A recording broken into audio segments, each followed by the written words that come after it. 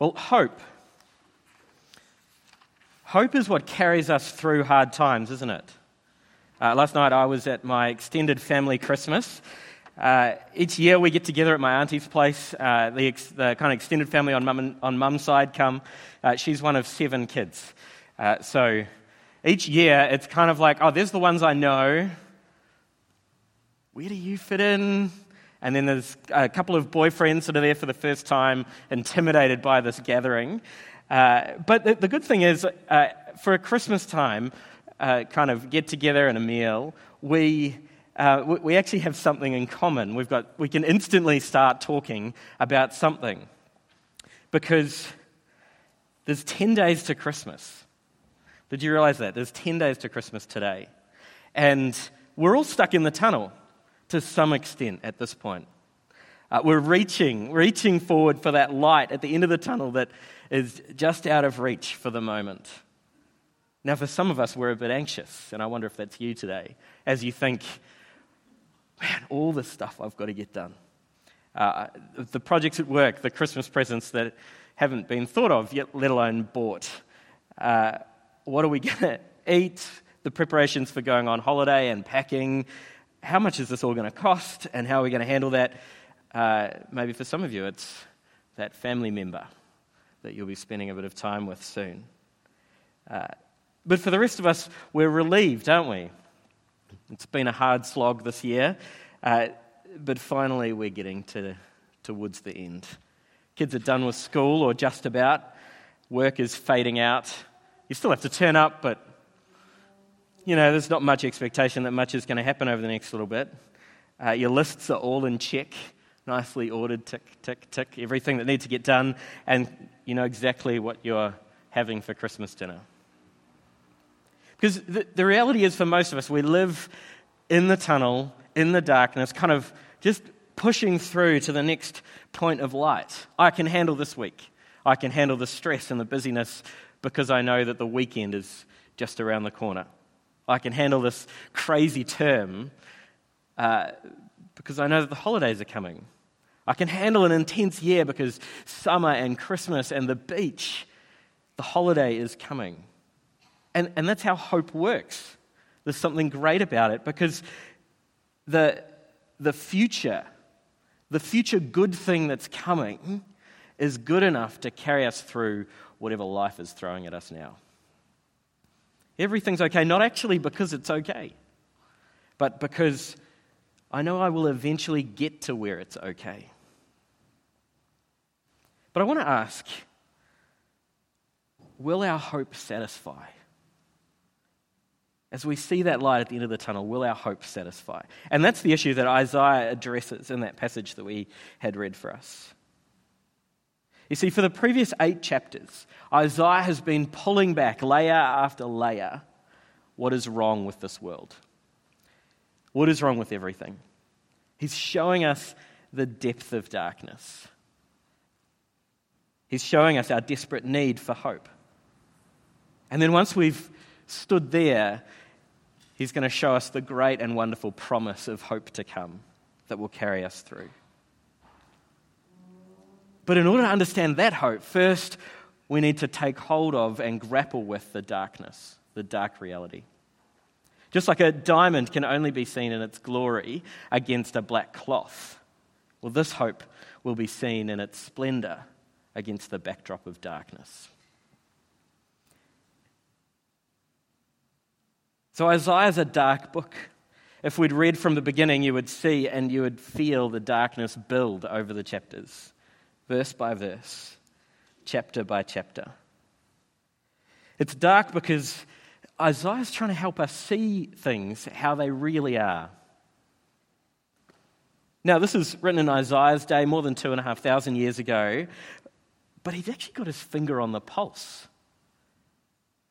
What he's writing could be written about us right here today in Wellington. Here's some of the things that he notes over the opening chapters. You people are more stupid than an ox. Flattering, really, isn't it? You're a brood of evildoers, given to corruption, rebellious, delighting in meaningless token gestures. to hide detestable actions. Your hands are full of blood. You are unjust, ignoring the fatherless and the widow. Your rulers are rebels. They're in it only for themselves. Ouch. But what do you feel as you hear that description of reality? Indignant? Or defensive? Just kind of raise your hackles? Do you get a little bit angry? But Isaiah continues and helps us to understand what is the cause of this reality. He says, because the darkness is actually part of you, as long as you keep looking for a solution from within, you'll never find it. You'll never be satisfied. Now, I wonder if this is why we have such a pessimistic view of where things are heading. We're worried about the impact of plastic on our oceans, about the effect of non-renewable energy, about global warming, pollution in streams, deforestation. I think we're worried that this world's being run by people with a 10-year horizon or a 20-year horizon, but we care about the 40, the 50, the 60, the next generation, our kids, and our kids' kids. And we wonder, what are we going to leave our kids? And so we try, don't we? We try to stop using plastic, to use the renewable bags at the supermarket. But have we made any progress? Have we made any real progress? I want to suggest we haven't really made much progress at all.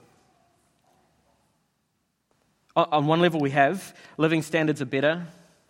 Global poverty ratings are in decline. Technology has lengthened lifespans, helps communication, transport. Depending on whether or not you use buses in Wellington, you probably agree. But where have we got to with global warming? We just watch one target after another kind of sail by. I wonder, do you trust our local government? Do you trust our national government to be making the right calls as we move forward on these issues? A few shaking heads. Do you trust them with the issues you care about? Today, with social media and instant messages connecting us in an unprecedented way to anyone, anywhere in the world at any point in time, why are we the most lonely we have ever been? Today, with all the improvements of lifestyle and recreation, why are we more stressed, more anxious, more depressed than we have ever been? What's with that? In the 12 months to June 2019, 685 Kiwis took their own lives. That's almost double the road toll. What a travesty. You see, we have a problem, don't we? And if we're honest with ourselves, we don't have a solution. We don't even know where to look for one. And what Isaiah is trying to show us is that the problem, it's actually in here. It's in our hearts, it's in our being. So even as we strive for better, we can't do it. Can you see that? You see the sense in which we're not just trying to reach out for the light at the end of the tunnel, we're trying to build the light. And Isaiah is just pulling back the layers with what's wrong and saying, all of those problems, they're rooted here. We've thrown everything at it. We've looked everywhere and we've come up short. We've failed. So maybe, just maybe, if we can concede that Isaiah is onto something here, it's worth looking at what he identifies as the underlying issue.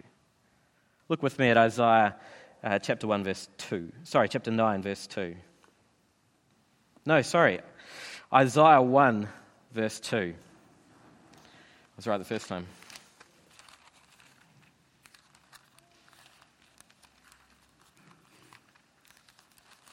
Isaiah 1, verse 2. Hear me, you heavens. Listen, earth, for the Lord has spoken. I reared children and brought them up, but they have rebelled against me.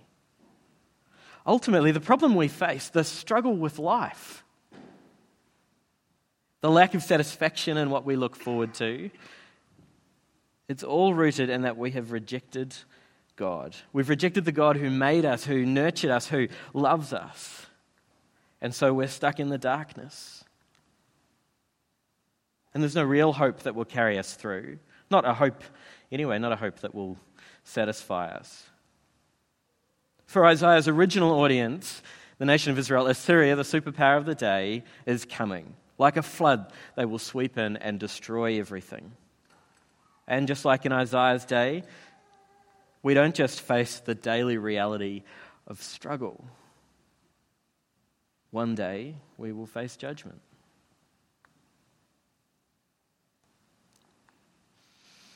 That's depressing, isn't it?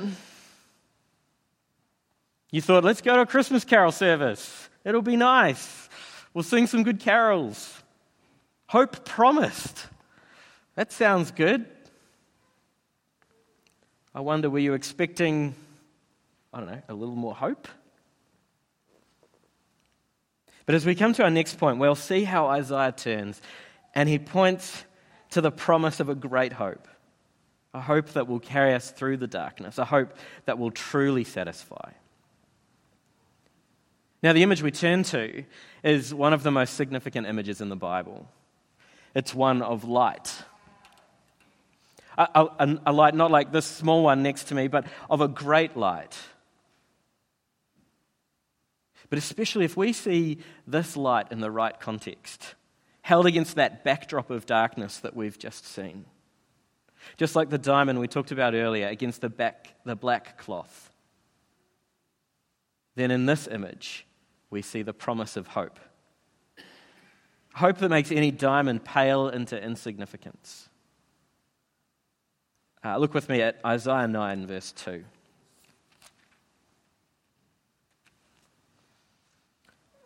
The people walking in darkness have seen a great light. On those living in the land of deep darkness, a light has dawned. Now, we've already seen the dark reality that Isaiah is talking about here. Now that darkness is lifted. A great light comes into view.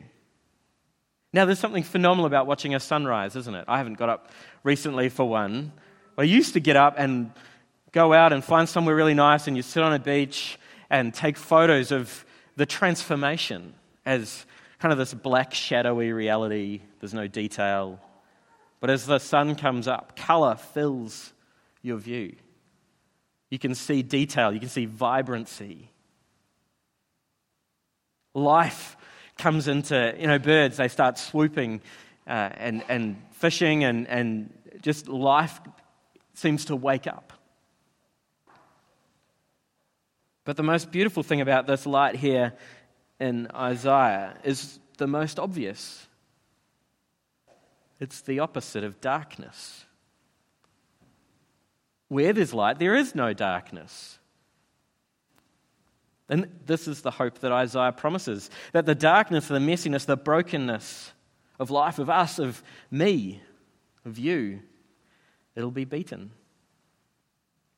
This is the hope of the Christian message.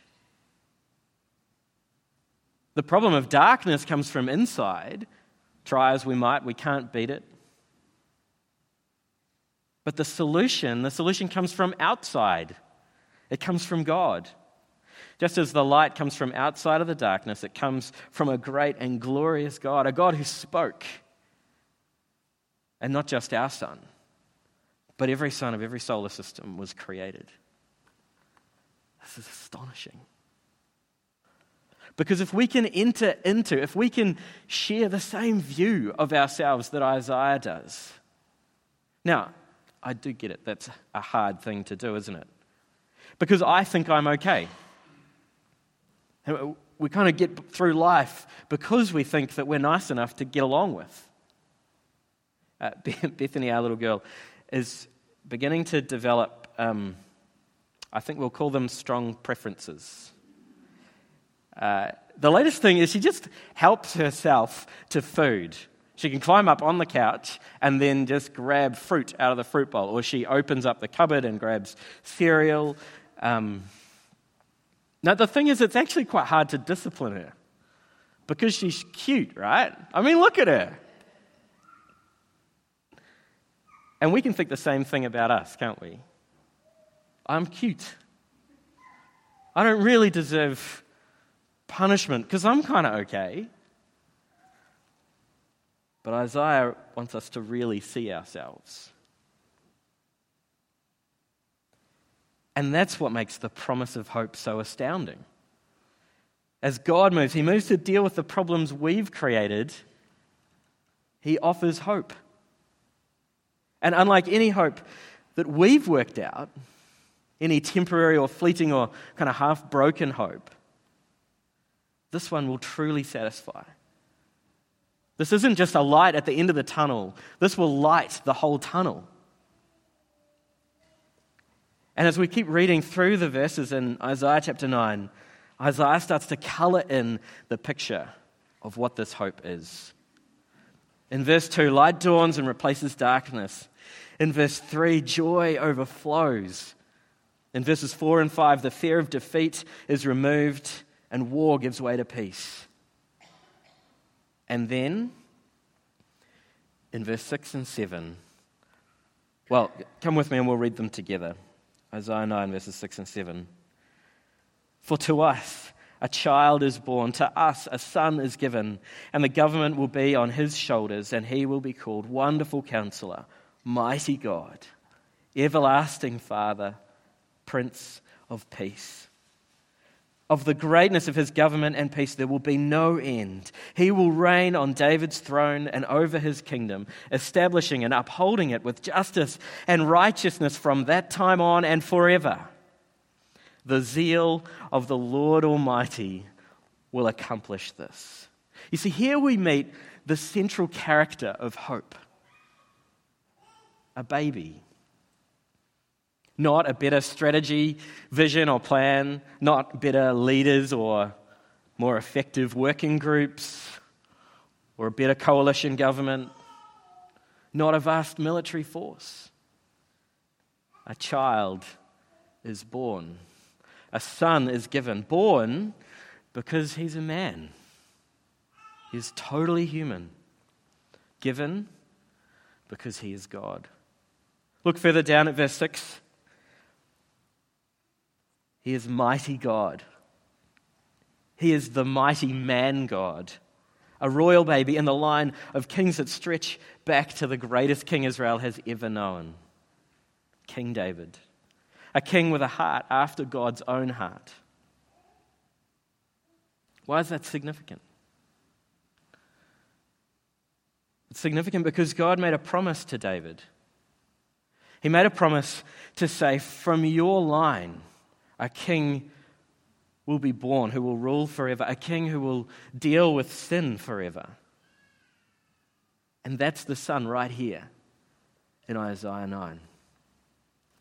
Can you see, the hero of the story, it's not us. It was never going to be us. It is God. Because it's God who has promised hope.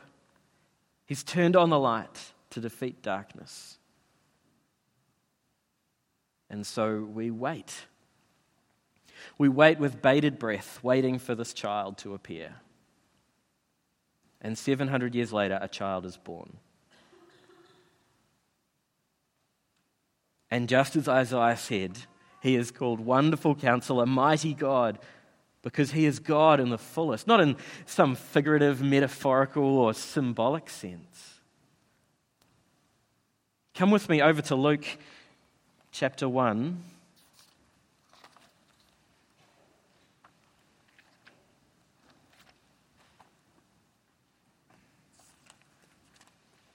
See, Luke is one of the biographies, one of the records of Jesus' life, of this child's life. Luke is a doctor. He's precise and analytical, maybe a little bit like me. I'm an engineer, deeply concerned with accuracy. This guy, Luke, deals with life and death every day. And yet, as he writes the first chapter of this biography, he can't help but to break into song. He wants to show us that how overwhelmingly joyous these events are. And as Rachel read, I wonder if you picked up on the language that Luke is borrowing from Isaiah. Verse 68, praise be to the Lord, the God of Israel, because he has come to his people and redeemed them. He has raised up a horn of salvation for us in the house of his servant David. There it is, David. Verse 76, and you, my child, will be called a prophet of the Most High. Verse 78, because of the tender mercy of our God, by which the rising sun will come to us from heaven to shine on those living in darkness and in the shadow of death, to guide our feet into the path of peace.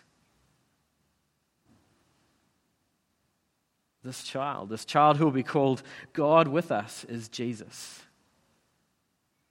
the God child. He's at the center of the hope that is promised.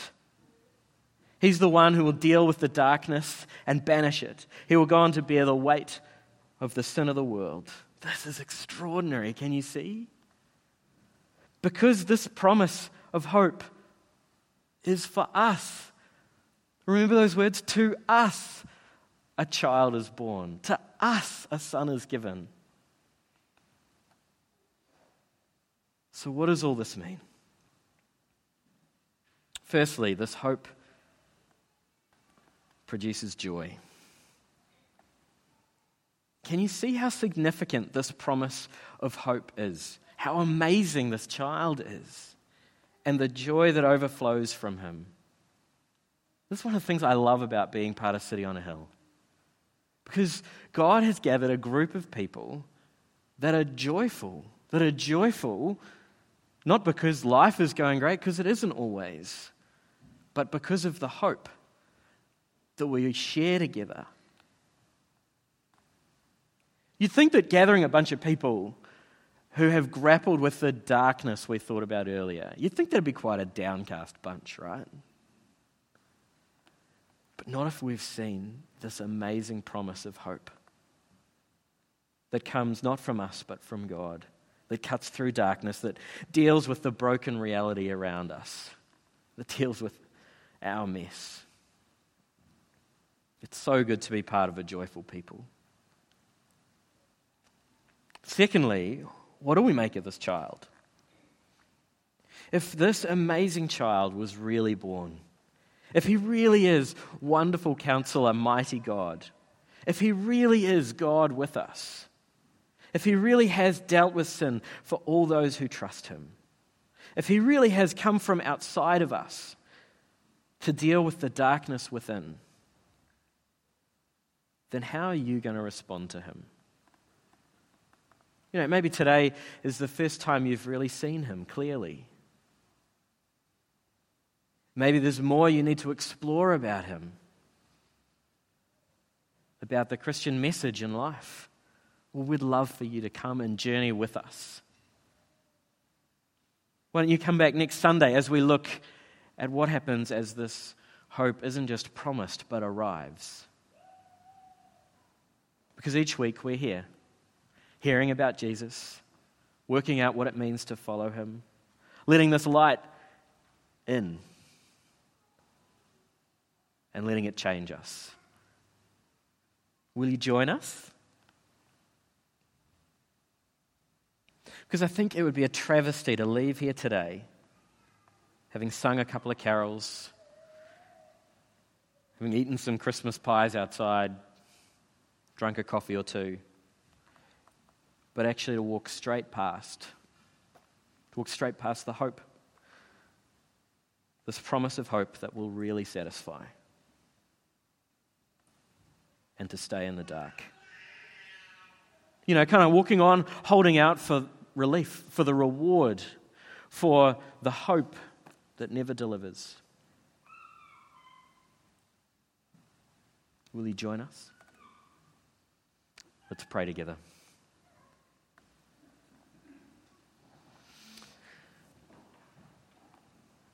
Father, we thank you so much for this hope of the Lord Jesus Christ, who will free us from sin. We thank you for this promise of hope that will deal with darkness, that will help us carry on through whatever life satisfies, knowing that at the end, you have it in control. You have dealt with what we could never do. Despite our brokenness and our mess, you offer freedom from that. You offer life and hope in the Lord Jesus. You offer the chance to be and experience the joy of following you and knowing you. Father, thank you for making us into a joyful people, as we've seen clearly both the darkness that we dwell in and recognize it for what it is, but the beautiful reality of that hope you've promised in the Lord Jesus. Amen.